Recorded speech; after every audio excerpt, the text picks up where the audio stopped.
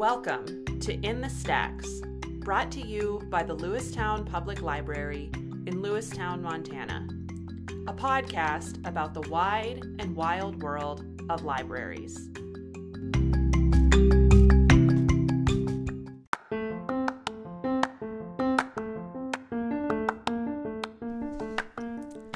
Every summer, public libraries around the country, including our own, put on a summer reading program meant to excite patrons of every age about all the things the library has to offer, and provides programs and activities and field trips and theme story times and special guests and community engagement. It is really the library to the nth degree, all out for 6 weeks in the summertime. It's like Christmas in June here at the library. Each year, our summer reading program has a specific theme that all its requisite events are focused around. And this year, our theme is Tails and Tales. T-A-I-L-S, like the tail you wag, and T-A-L-E-S, like the tale you tell. So, this year we are all about animals and stories about them. We have a whole slew of exciting programs planned for this year, so stay tuned to the end of the episode to hear more details about this year's summer reading program. We thought, to get us in the theme and thinking about animals, we would focus our episode today on the animals of central Montana and the people that get to work with them. We interviewed several individuals from various walks of life and career paths about their experiences working with all sorts of animals in a variety of capacities, from ranching to biology to veterinary work and the intersection between humans and wildlife. We asked them about what influenced them to pursue a career working with animals, and what makes central Montana a unique and interesting ecosystem in which to encounter wildlife, as well as their funniest, wildest animal stories, their tales about tales. We even got some hot takes from our kids on their awesome pets. So, without further ado, enjoy this episode of In the Stacks, Tales and Tales.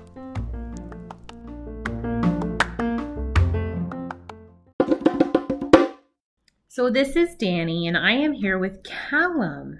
Callum, how old are you? 4. 4, yeah. And then, who am I? Mommy. Mommy. And what are we doing? I'm going to tell you a story. Yeah. So we're going to get to hear a story about our dog, Una. So Callum, can you tell us an interesting story about Una? Una puked in my bedroom. What? She puked in your bedroom? Oh my goodness. What was that like? It was smelly. It was smelly.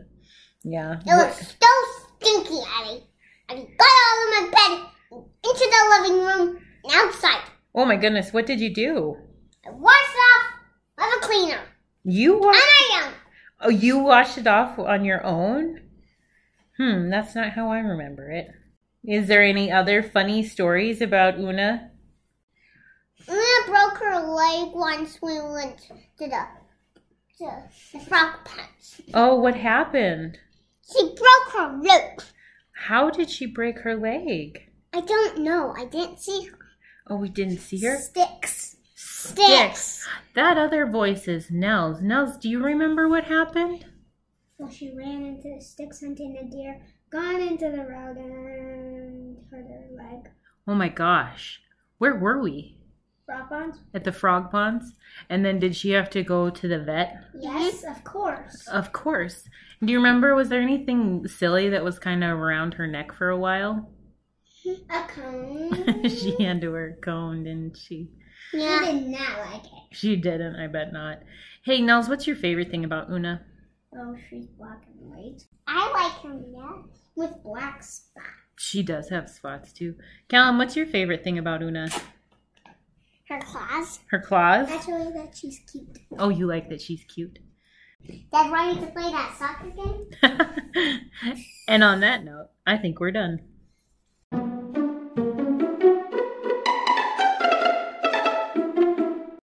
All right. So joining us today for our Tales and Tales themed podcast, Mariah Schammel. Thank you for joining me, Mariah. I appreciate it. Of course. Yeah, so the theme of this episode is Tales and Tales. For sure. So tell me a little first about your upbringing. So where did you grow up, and kind of what influence do you think that had on your future? Sure. So I actually was born in Richland, Washington. And we actually ended up moving to Germany when I was 2. We spent a few years over there. And I was the youngest of 3 kids. And then we came back and we found ourselves in the suburbs of Minneapolis. Okay. And we actually stayed there until I was like a freshman in high school. And the rest of my family, my grandparents and all of our family lived in Montana, and that's where both my parents were from. And so we ended up moving back to Montana then. And so I was in Billings then. That's where I graduated from high school. I'm from Billings too. Oh, really? I didn't know that. Yeah, I grew up there. Anyways, and so I went to Skyview, graduated from there, and then I went to MSU Bozeman is where I graduated with actually an animal science degree and a minor in ag business. So growing up, I always wanted to be a vet like every other girl in the entire world. And so that's what I started out doing with my degree. And then I quickly learned that I wasn't sure I wanted to dedicate my whole life to that.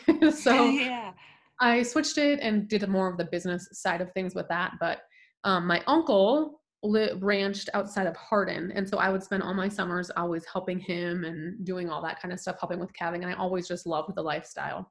I met my husband when I was a freshman in college and he was a junior. We just kind of ended up getting together, and that's how I ended up here. We got married and we're back on his family place up here in Hilger, and we are raising the 5th generation to be in this house and on these hills. But how did you come into ranching and end up in Hilger in central Montana? Sure. So when I was in college and I met my husband, Lyle, he graduated, and then I ended up working for the Montana Farm Bureau Federation out of Bozeman, and I was a regional manager for them. And so I would travel around to all of the counties in eastern Montana, and Fergus County was on my western border of my area. And so I happened to be up here for a meeting, and I ran into Lyle again, and it was like 7 years later, I think. Yeah. And we ended up getting married from there. But that's how I ended up on the place. Is just I ended up quitting my job and just being a full-time rancher. Really, I guess I just wanted to be able to help on the place as much as possible, and so that's how I ended up on the ranch, is just marrying into it like that. Okay. How long has his family had that land out there? So the Schammels moved here in the 40s. I want to say 1942, maybe. And actually where we live is the Ferguses of Fergus County. It was their sheep ranch. Oh, wow. So yeah. So our place is super old. Our house was built in like 1906 and we still live in it, and we're still adding on to it and doing everything else with 4 kids. It takes a lot to do that. But yeah, it has a really cool history out here, and we just love being out here. All right. So you mentioned the 4 kids, the 5th generation of Schammels. Yes. So you're a mom, you're a rancher, you write, you do all of these things. So I know there's probably not a typical day. I know that as a parent as well. There's no uniform day in your life ever. But what would kind of a stereotypical day in the life of Mariah look like? Usually Lyle is down checking cows. We ranch with his parents as well, which I should mention, and they live about 3 miles down the road. And that's where we calve the cows out at. And so he's usually down there doing that kind of stuff. And I usually throw the kids in a side-by-side, or a jungle buggy as we call it. And we'll go out and check all the calves and make sure that all the ones that have been born and are out with their moms, everyone's healthy and happy and have all the stuff they need, and the moms are happy and they've recovered from giving birth and all that kind of stuff. So we usually spend a couple hours each day doing that. And then we also just have other chores that we have to do in the morning. The kids and I do. We usually have heifers, which is young female cows. They have not had a calf yet, but they're not on their mom still. So they're about a year old. Mhm. And we have them here near our house. So we'll go feed them. We've got horses that we have to grain each morning. We have to pitch the hay in to those heifers too.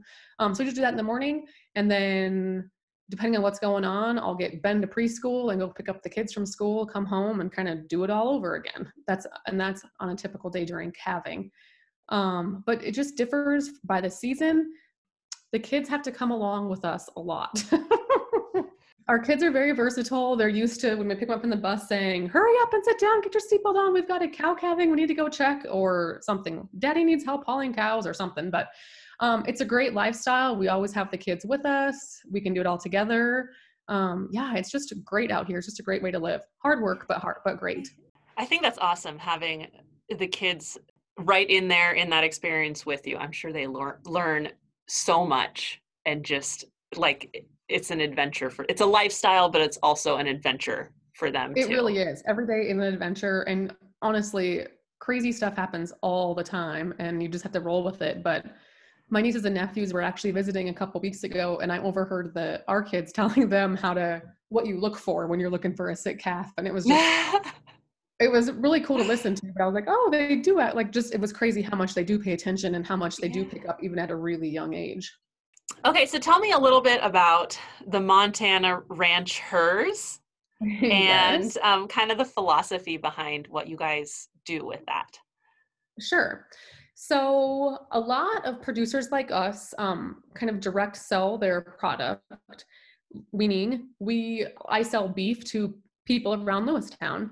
And so ever since I've been around, so we've been married about 12 years, I have just kind of sold quarters of beef here and there to people that just want local meat. And we do grass-fed meat, and we don't give them any added hormones. And I've always run into other people around town that kind of do the same thing. And one of them was Abby Majerus. And every time we ran into each other at a social function or an ag meeting that was going on, we always talked about how we both sold meat and we almost had the same market, but we always thought we should join forces and just never knew how to do it. Then Jessie Olson approached me asking about how she could kind of get involved and what she should be doing to also sell beef like we do. And so the three of us were like, well, we should just join forces, make things more efficient. We don't have to do all the marketing separately. We can do it all together. And so that's what we did.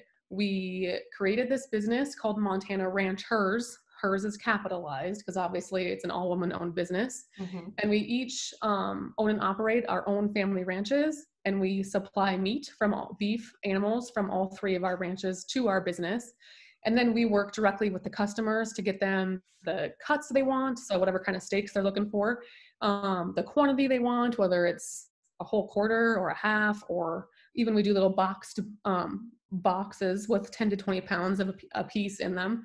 So we just try to work with customers to cater to what they need, because we think it's important that everybody knows exactly where their food comes from, who's making it, and what's in it. And we can give them all those answers and give them a product that we love and stand by. And it's been so fun to be able to do this with two other ladies who have the same ideals.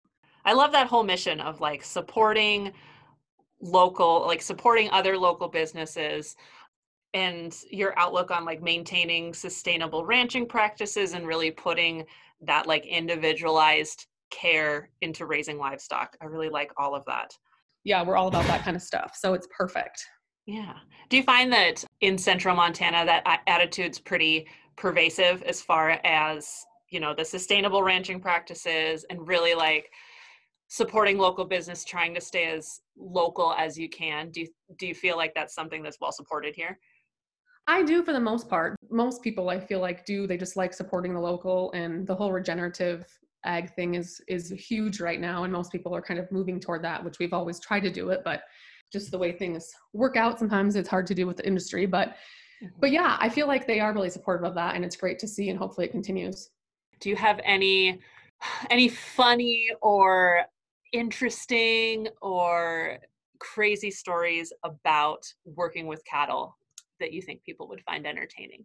The cool thing is that we actually have, when I said that we work with we give our heifers grain every morning. And so we get a really hands-on approach to our heifers. And so as they become moms, they are still friendly, and like they'll see me coming with cake, which is essentially cow treats, and they'll come running. And it's just so funny because they each have their own personality kind of. And so most of my cows are named, and our kids have their cows that are named. And so it's just funny going through all the personalities and stuff. But probably my favorite cow, her name is Miss Piggy for obvious reasons. She will like run across anybody to get to her treats. And she actually just had a calf. And so it's so funny because that's like, she always looks at the calf like, I should probably stay with it. But then she wants to come to you. And she's just funny, and she's huge. My daughter has a cow named Mabel, and no matter how much she works with it, she just does not want, that calf does not want to really have much to do with us. She'll get close to us, but she's just like, no, I'm fine with my friends. I don't need to come be with humans. Calving always brings up funny things because a lot of them will have their calf and it'll be halfway out and they're just walking around eating food still, as it's like the calf is pretty much walking its front legs on the ground trying to get out. Oh my gosh. And That's the cow wild. just like continues eating her hay and doesn't seem bothered by it in the slightest. Is there anything funny that like the kids have done or said, like when you're out with the cows or anything like that? Oh my goodness. I always Our love kids' stories. Yes, they're constantly saying the funniest things. And yeah, they just are always making funny comments. They name all their cows. They've got the craziest names for them. What's your favorite name they've come up with?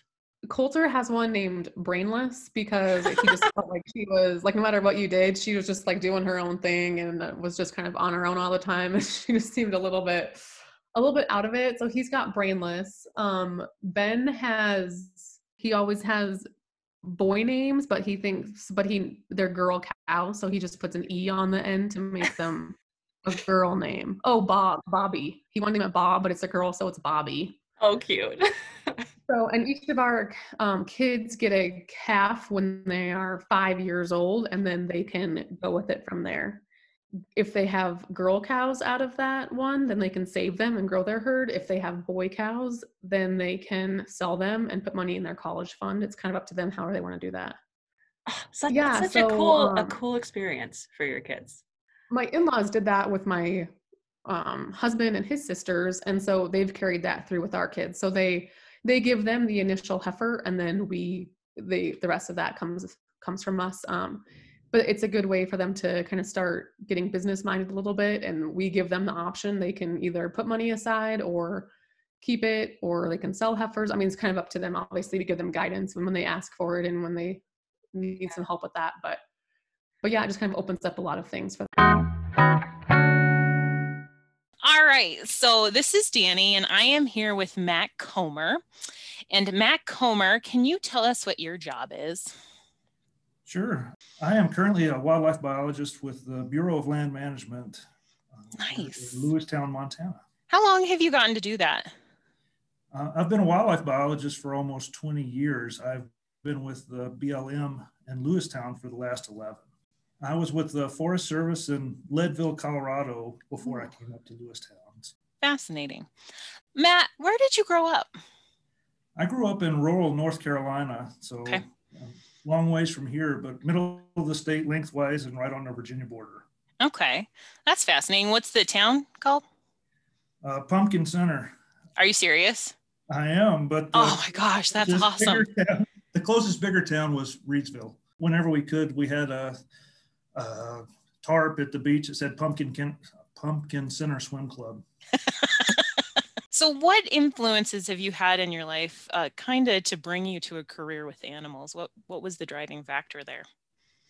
I think a lot of it was the rural upbringing and just really enjoying being outside. And I would be willing to bet that most wildlife biologists thought that they were going to work with lots of wildlife. And that's why they went to school for that. In school, they tell you that wildlife management is people management. And I that like is that. So true and I accurate. Like that. So true and accurate. So they burst that bubble pretty quickly. So the longer that you're in it, and the higher up you get, the more you work with people. you just keep working with people. So you kind of told us at the beginning kind of how you maybe ended up in central Montana. Like what brought you to this area of the world if you are have been in so many different other parts of this wonderful nation? It was very fortunate and lucky. Wound up coming to Montana on a whim, pointed at a map when I was in college for a student exchange, and it wound up being Bozeman. That's where I met my wife ultimately. We wanted to be in the West. One of my first jobs, permanent jobs, was Kalispell, Montana, and we came over here antelope hunting and always loved the area. So we had an eye to get back to Montana at some point. Fortunate enough to get back to BLM and wildlife here in Lewistown. But you kind of came to the school here and then you went up north and got to be in that part of Montana, which, you know, a lot of people would argue is a little bit different than out here. What does kind of a day in the life of Matt look like as a wildlife biologist? The good days are awesome. Just like this morning, we got up at the crack of dawn to be able to go to a sage grouse and sharp-tailed grouse Lex to count how many were out there so that we can get an idea of what the population is doing. Like geographically, where were you this morning? Well, sharp-tails can be just right around Lewistown, and sage grouse, most of them are east or north of Lewistown. Okay. Within half an hour to an hour of Lewistown, you've got all of those. It's the end of the day right now since we got up at 3:30. So is that like the paperwork time? That's the paperwork time. And, you know, a lot of it is meeting with other people and seeing what other folks are interested in doing. With the BLM, we're a multiple use agency. So it's not just about wildlife or just about recreation or just about ranching or grazing. It's all of those things. So whenever somebody proposes a project, we look and see what the impacts are going to be to the other things and try to make it beneficial or as least impactful as we can. So that's kind of my job in a nutshell. So a lot of it's meeting with either other staff here or other private individuals or other agencies just to iron out and try to come to the best agreement of what we can. So you're more like a negotiations specialist. You get to people management. That's awesome. Do you have, since you get to interact with wildlife and probably domesticated animals in this area, do you have any interesting or funny or noteworthy stories about working with animals? Got to think about what the best one may be that's a little different for folks around here. One that's a little different that people probably haven't heard of. This is from a way back east story. One time we were going through doing bobwhite quail surveys on the coast of North Carolina. And the farms there are big. I mean, most of the time you think stuff out here is big and it's on the same scale. Some of these are 10,000 acre plus farms. In rural North Carolina, we're out there looking for quail, and there's a couple of guys with dogs and handling them. And one of the people in our group had never seen a covey rise, a group of quail get up at the same time there. Similar to the gray partridge around here. So they were going to show him a treat and have a covey rise, and that dog is locked on point. And the handler walks up there and he's going to kick out the birds to show this impressive display. Well, he goes up there and kicks in the grass and he winds up kicking a red wolf right in the rear end. Are you serious? What's a red wolf? Similar to a gray wolf, but over on the East Coast and a little bit than a coyote. Oh my gosh. What happened? Yeah, so that red wolf takes off and he jumps back. Whoa, what is this? That is not what I expected in this moment. So he got a rude awakening. No birds, just a red wolf coming over that patch of grass. That is one heck of a quail. Oh gosh, that's fascinating. And it's super fun to hear about different species. Thank you. Is there anything else you'd like to share? Sure. Well, one of the main things that BLM does too is manage the habitats. We work with the state to manage the animals and the habitat. So that's the key, is knowing what the animals need and then doing the best we can to provide that for them. So we're hoping that folks can get out and enjoy their public lands as much as possible. Yeah, that's awesome. Thank you so much, Matt. This is Danny again, and I am here with Katie Beatty. She works with the APR, and I want to know what your specific job title is. So I am the Wild Sky Specialist for American Prairie Reserve. Katie, where did you grow up, and kind of what are those influences you've had in your life that maybe steered you towards a career with animals? Yeah, I grew up in North Dakota in Fargo, but I grew up there and we would travel a lot out west into the Badlands and Theodore Roosevelt National Park. So I grew up just kind of seeing those iconic prairie species, the bison and the prairie dogs, and having a lot of fun when I was younger doing that. And then my grandpa lives on the Missouri River in Mandan, so we do a lot of fishing and swimming out that way. Wow, that's awesome. It's really fun. The development of tourism and the idea of encountering wild spaces is definitely growing and expanding and including kind of what traditionally, at least in my mindset, wasn't a part of that visiting of a wild space. And it's now starting to include that kind of prairie aspect of wild spaces. And it's fun to hear that you realized that earlier in life and encountered those cool prairie and badland environments early. I mean, I moved out to Montana with the intention of I want to see mountains and something different. I just got drawn back to kind of that familiar place, which is the prairie for me. So how did you end up in Central Montana specifically? So I finished my undergrad in Billings at Rocky Mountain College, and I had taken jobs in the area. So I had worked in Malta and I had done some work on Fort Belknap. And luckily, the man that I married was located in Lewistown, so it was really easy. Katie's husband works with my husband at FWP with fish, and they are currently out in the wilds catching fish or doing something with some kind of tag telemetry. I don't know. And so it was really easy for us to just make the decision to settle down here. We both love Lewistown in Central Montana. You said you were part of that Wild Sky program. What does kind of a day in the life of Katie look like? Yeah, so when I'm doing field work, I'll go out to one of the properties that's enrolled in our program and check in with the ranchers, see what kind of projects they're working on. A lot of them are doing really cool conservation work, and it's just neat to see the stuff they're doing. A lot of them are converting fences to wildlife friendly fences. And then I go out and we've got cameras deployed on most of the properties because most of them have also enrolled in our Cameras for Conservation program. So we have those that I go and check, and that can be hiking in, driving in, snowshoeing in. It just kind of depends on the season and where the cameras are located. A lot of them are pretty remote, so it usually takes me a half day or a full day to get out to them. And then I come home and upload the images and sort through the photos to see what's been moving around on the landscape. Isn't that cool? You get to work in this intersection between domestic and wild animals, and that's a really cool place to be, I think. Do you interact mostly with like cattle and domesticated animals, or is it truly like a smattering of both? It's definitely a mix of both. It's pretty interesting to have the cameras running year round because you kind of see what animals are overlapping in pastures that the cattle are in, and then the cattle get moved from that pasture to a different one, and you see different species start using that pasture for different things, and it's really neat. Do you see charismatic megafauna, something like mountain lions or maybe even elk or larger animals on those? Or is it primarily like those smaller coyote and kind of raccoon style animals on those cameras? Do you kind of see everything?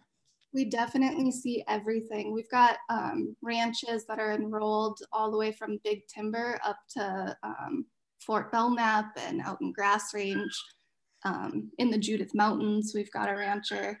So it's definitely a mix of some of the smaller animals, the coyotes and the foxes, and then the cameras that we have that are in more of the mountain terrain. We definitely pick up mountain lions and black bears regularly. Isn't that cool? So what about Central Montana makes it kind of the perfect place to do this type of thing, to do the connection and the work that you do? Yeah, I love it. And so Central Montana is great because it's actually a really large, intact grassland ecosystem. And those are just generally underprotected kind of on a global scale. So we're really lucky with what we have kind of in our backyard here. And it's great the work that I do. I love being able to connect with the landowners and kind of what they're doing that intersects with conservation. Since you get to interact with animals kind of all over the space, both, wild and domestic, do you have any noteworthy or interesting stories about working with animals that you'd like to share for this little podcast of tales about tales? Yeah, working with camera traps has really been eye-opening because you have these cameras that are running 24/7, kind of monitoring a landscape, and it's always exciting to hike into one and kind of wonder what has followed that same trail that you're walking on. And we've gotten some really cool photos and video footage. I had one where a black bear, I was so excited because he kept coming past the same camera, so I decided to set up a video camera to get some footage of him. And within a day of the camera being set up, he actually pulled it off the tree and sat and tossed it around and played with it for like 10 minutes, which was great. It was awesome video footage. Really neat pictures of mountain lions and actually a white-tailed doe giving birth. We've gotten pictures of just all of these really intimate kind of secret moments that you wouldn't know about if the cameras weren't out there. That's fascinating. Well, thanks, Katie, for joining us and having a couple minutes to share kind of the inside details to what you do and how you work with animals in Central Montana. We really appreciate it. Thanks. Thanks for having me.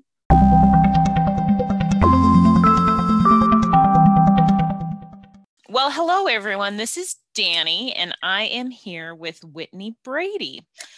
Whitney Brady gets to run, own, and manage the Lewistown Veterinary Service here in Lewistown. Hello, Whitney. How are you?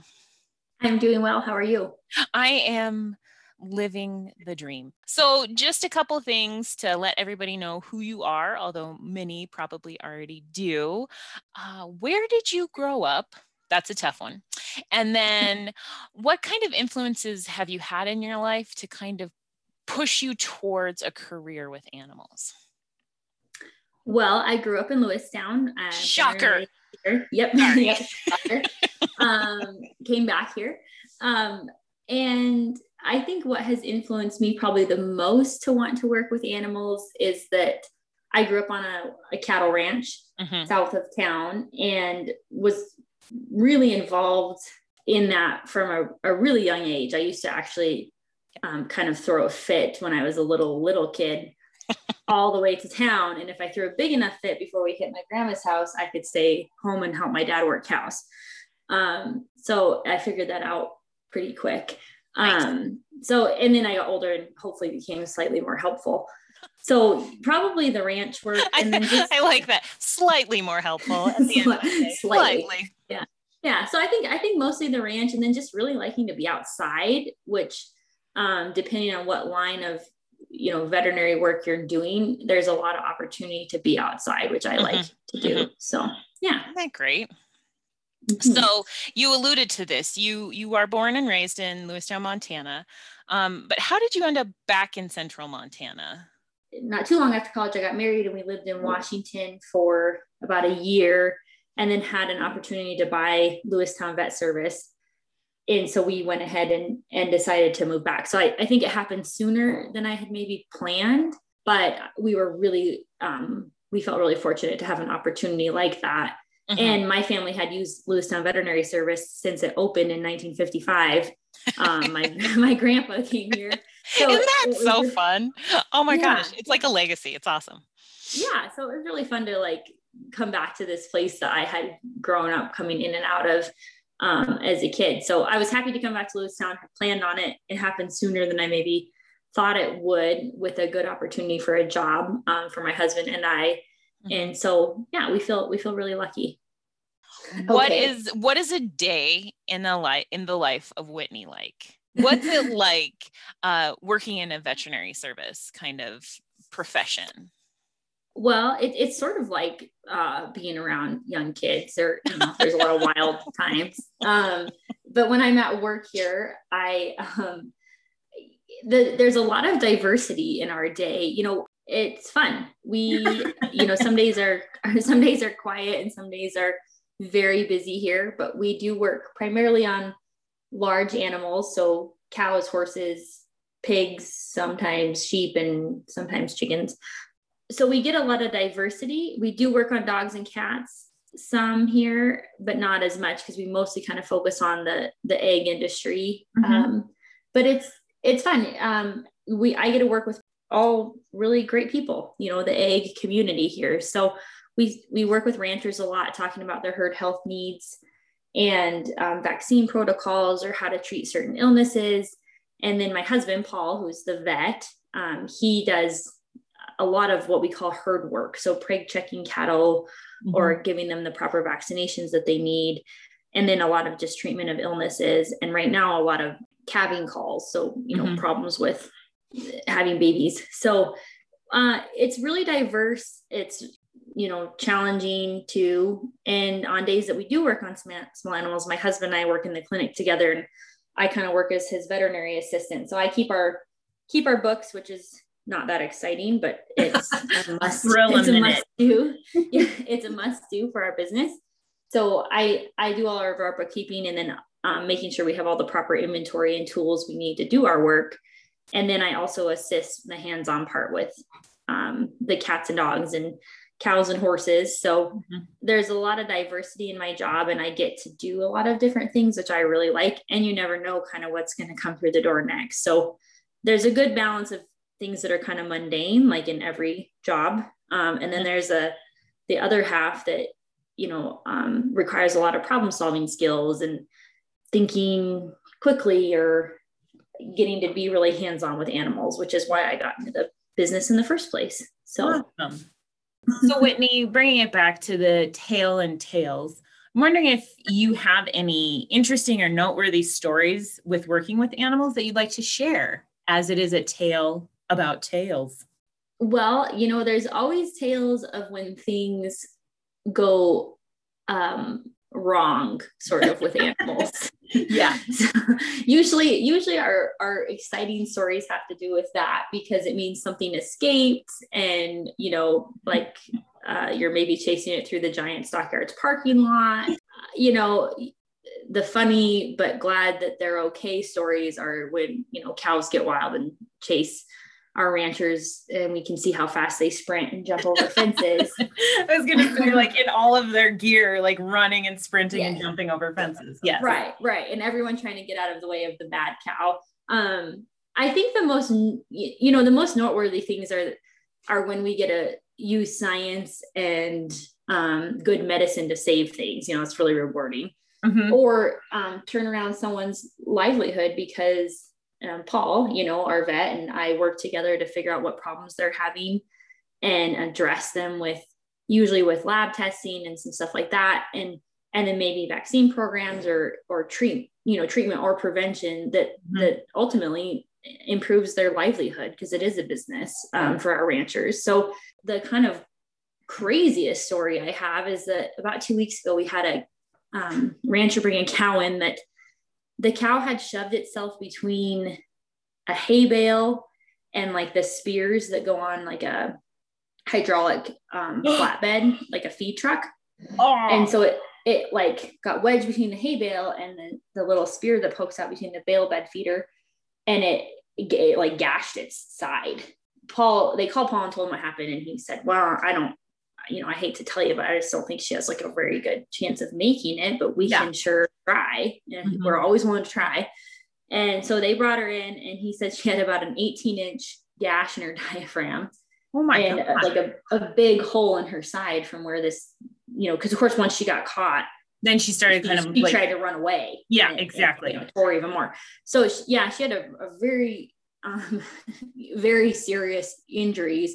And Paul stitched and gave her antibiotics and sent them on their way with the message that she probably wasn't going to make it. And lo and behold, a week later, he's out at the ranch, and that cow's walking around doing fine. You just never know. That's the fun thing. You never know what's going to happen here. And for better or worse, we get to try to help animals and people with their livelihoods. So there you go. Well, we really appreciate you, Whitney. And thanks again for taking a couple minutes to chat with us today. So this is Danny, and I am here with Andy Ostrick. So Andy, can you tell us what your job is here in the Lewistown, Central Montana area? So I am one of 2 wildlife biologists for the BLM for the Lewistown field office. Nice. We did have the chance to listen to Matt earlier, so I'd really like you to kind of upstage him and keep a healthy dosage of competition within the BLM office, if that's okay. So where did you grow up? I was born and raised in Gardner, Montana.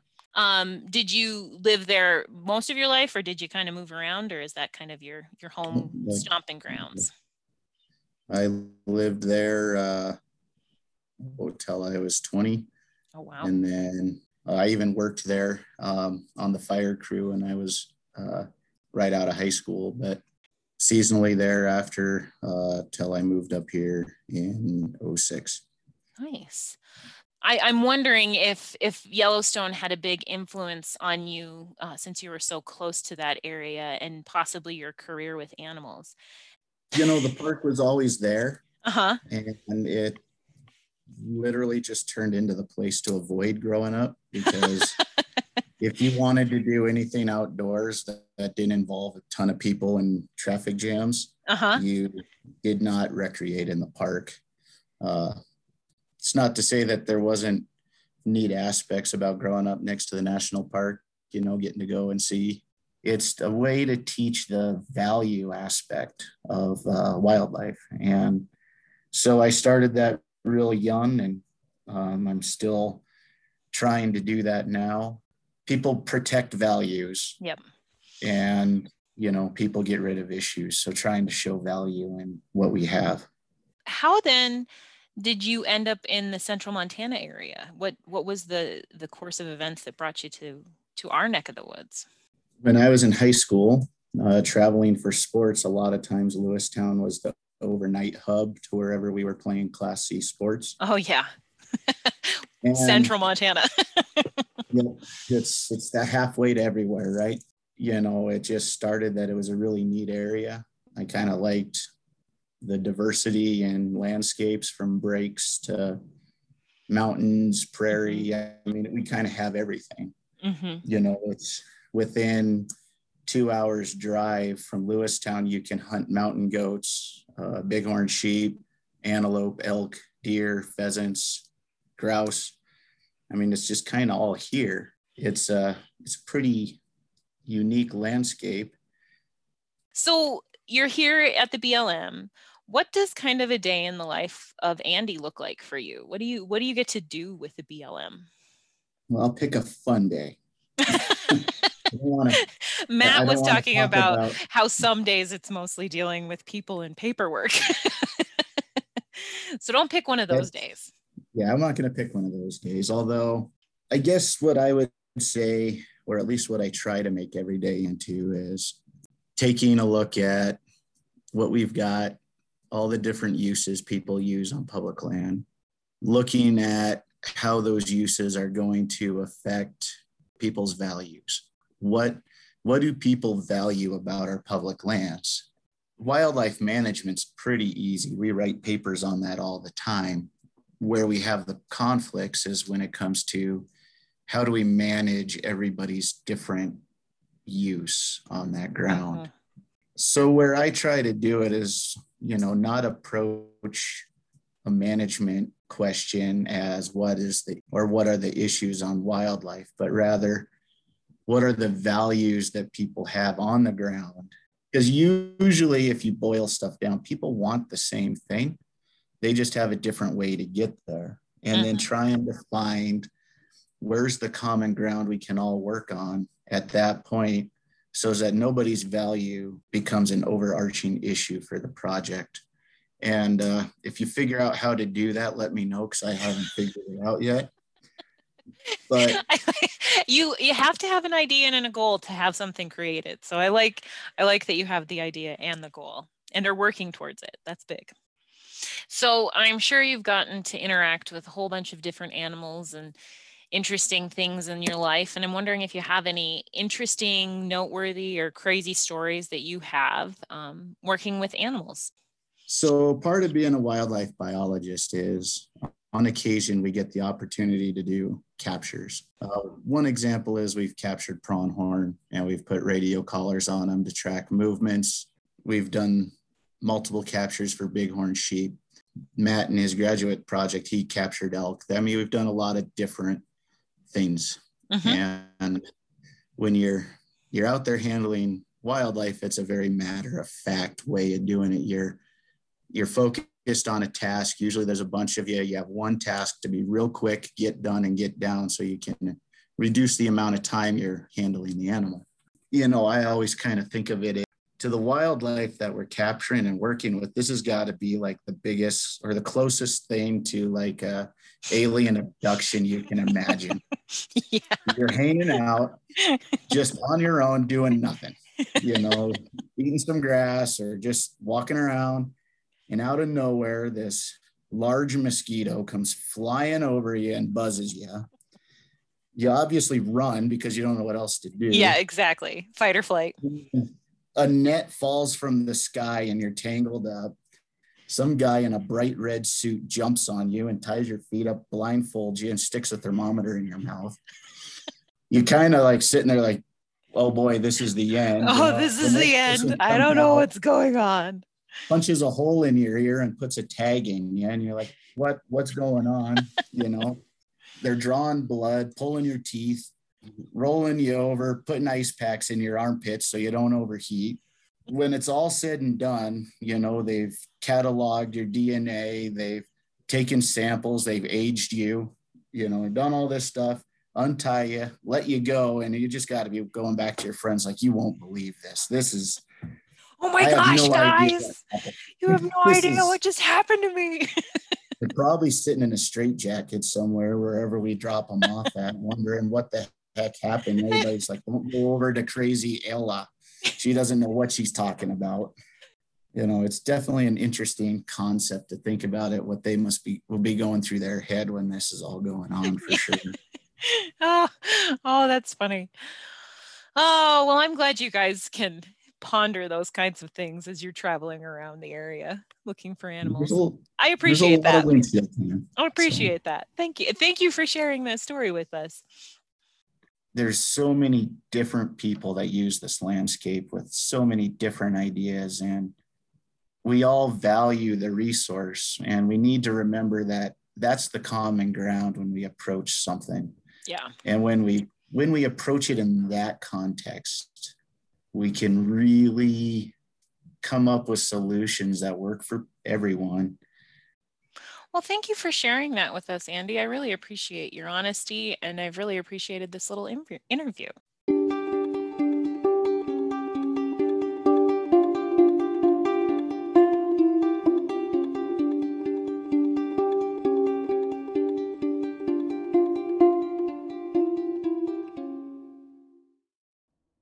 Okay, so let's introduce ourselves. What's your name? My name's Elliot. Elliot. My name's Chloe. Who am I? Mama. All right. Today we are going to talk about your guys' pet. What's your pet's name? Mittens. Mittens. What kind of animal is Mittens? A cat. A cat. She's a cat. Yeah. Where did you guys get Mittens? How did she come to our house? Grandpa's. Yeah?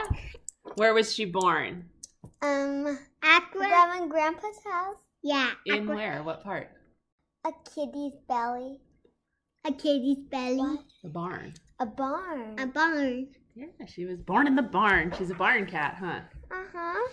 Now we got her. Yeah. So what did we name our cat when we got her? Mittens. Mittens. Why'd you name her Mittens? Because he's our cat. Oh, because he has white paws that look like mittens. Yeah. Mittens has a black fin all over her body and white fin all over her body too. Yeah, she's black fur with white paws, right? Yeah, and the triangle that's white, and then her tummy and her chest is white. Yeah. So you gave her a couple different names since we got her, since you first called her Mittens. What other names have we called Mittens? Socks. Kiki. Kiki, yeah. Yeah, we color all those meow meow. Meow meow. Yeah. What's your favorite name for our cat? Meow meow. Socks. Socks. I have never heard you call her Socks before. Are He's you going to now? Is that her new name? Yeah. Brand new. So what are some of your responsibilities with having a pet cat, Chloe? Water and feed it. Yeah. What else? And change its litter box. And in its litter box. That's right. That's it. I think we're done. Say bye. Bye. Is that good?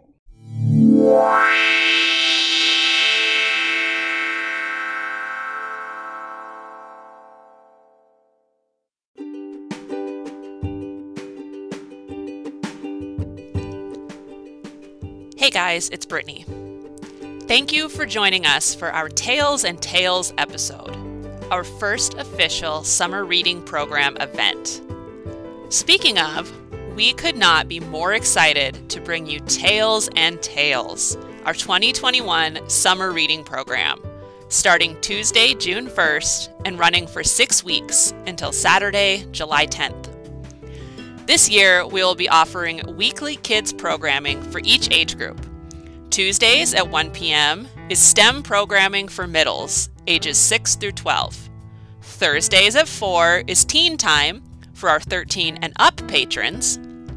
Books and Babies, our story time for 0 to 2-year-olds and their caregivers, will be Fridays at 10:30 a.m., and our pre-K kinder story time will be Saturdays at 11. Each program will offer stories, learning opportunities, crafts, and more, all about the world of animals. We also offer a tracked reading program with reading goals and ideas and incentives to get you immersed in our library collection and excited about books.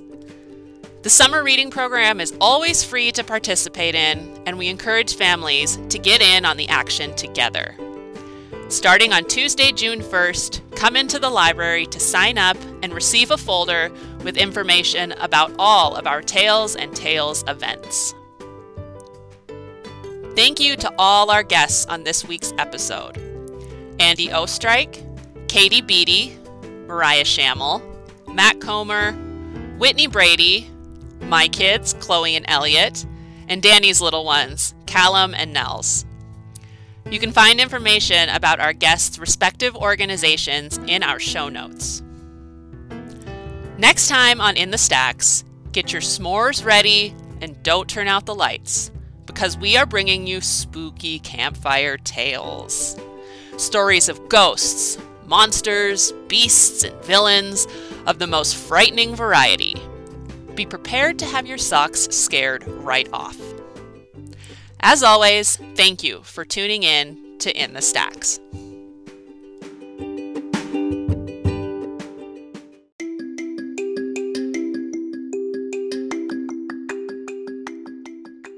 In the Stacks is produced by the staff at the Lewistown Public Library in Lewistown, Montana.